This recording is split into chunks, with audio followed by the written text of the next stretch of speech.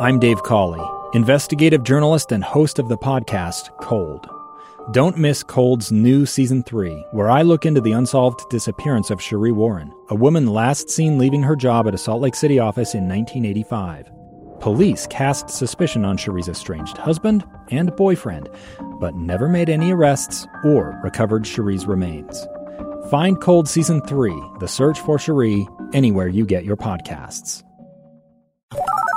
You're listening to Utah's Morning News with Tim Hughes and Amanda Dixon on KSL News Radio, 102.7 FM and 1160 AM. Good morning. KSL News Time is 6:30. KSL's top story this hour. Our big winter storm is moving east and out of the state, but now we have to deal with the cold left behind. That cold is really impacting our homeless population, which a new report shows has a growing number of kids experiencing homelessness and needing services.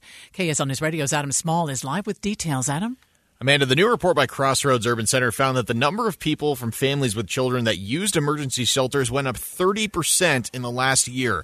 That equates to nearly 6,500 total people overall using those services, including 900 children aged 6 or younger.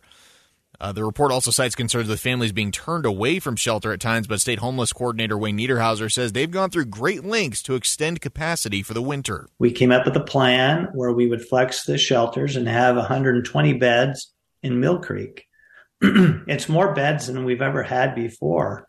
The organization is now encouraging state leaders to pursue things like increasing funding for affordable housing and improving access to child care for families coming out of homelessness. Reporting live, Adam Small, KSL News Radio. KSL weather now with Matt Johnson. Impressive snow totals across the Wasatch Front from our winter storm, with Tooele and Harriman both picking up 2 feet. This was most definitely a historic storm. For Salt Lake City Airport, we average about 10.7 inches on the entire month. This storm alone, 16.9 inches. So we beat the monthly average just within 24 hours. Wednesday, we hit 11.1 inches. That beat the old record in 1994 of 9.9. It was the second biggest February storm ever and the 9th biggest on the records ever for Salt Lake City. Matt says we're not done yet, with storms expected on Sunday and Tuesday. The snow might be letting up this morning, but school districts are saying they're still having to adjust schedules because students and staff are struggling to dig out this morning.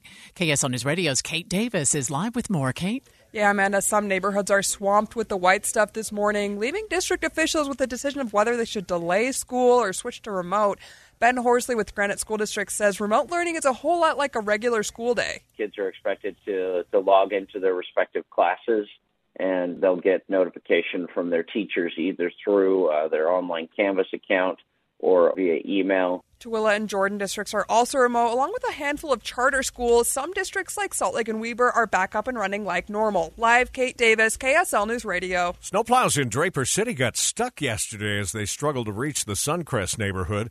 Draper City Public Works Director Scott Cooley explains why they were having problems. The snow is almost as tall as the trucks are, and when they try to go through that, it just definitely presents some challenges.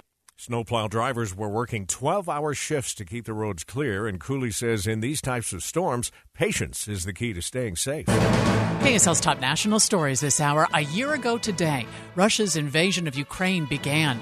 This is file audio of ABC's Aaron Katersky, who arrived in Lviv, Ukraine, just after the invasion started. President Zelensky of Ukraine made an appeal in Russian to Russians, saying that Ukraine wants peace and is not the aggressor that has been portrayed on Russian television in the last several days.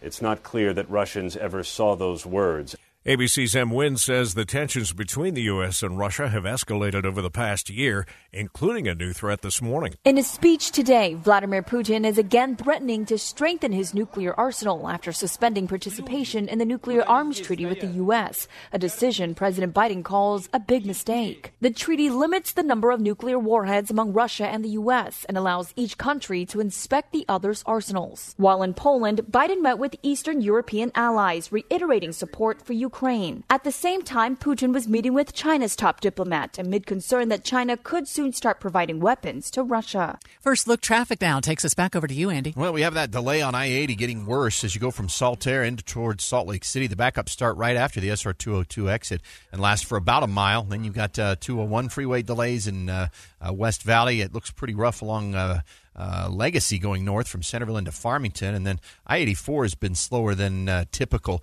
between I-15 and Weber Canyon this morning as well. Amanda? All right, thank you, Andy. We'll stay on top of it with you. The diabetes drug Ozempic is still in short supply around the country as it continues to soar in popularity as a weight loss aid. It's a supply and demand issue. Manufacturers of these drugs have said that they are going to increase the supply to keep up with the demand. But you have a lot of diabetes patients that are concerned. They rely on this drug and they say that they go to fill their prescription and there isn't any medication left. ABC's Mona Kosar-Abdi reporting. Eye on the Hill 2023. A bill to allow religious clothing in school sports has passed the Utah legislature. Details from KSL News Radio's Alessandra Harris. House Bill 163 is a follow-up to a resolution made last year, which will allow students to wear religious or modest clothing with their uniforms during school sports. It applies to any organization that uses public school facilities, including club sports. And if the garment must be a specific color or material to match uniforms, it must be provided by the school or the association itself. The bill passed unanimously in the state Senate with only one nay vote in the House and is now on its way to the governor. If he signs it, the new law will take effect on July 1st. A cold case has been solved in Burlington, Vermont, more than 50 years later.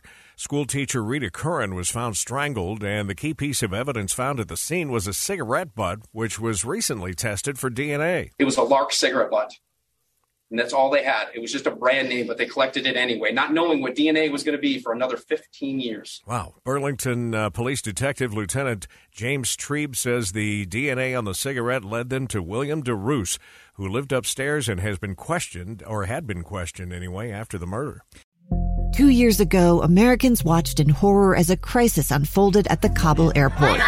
There's desperation and anguish. More than 80,000 Afghans have since arrived in America, but this story is still unfolding. I'm Andrea Smartin. In my new podcast, Stranger Becomes Neighbor, we'll find out what happens to these new arrivals in our communities. Who would help our newest neighbors?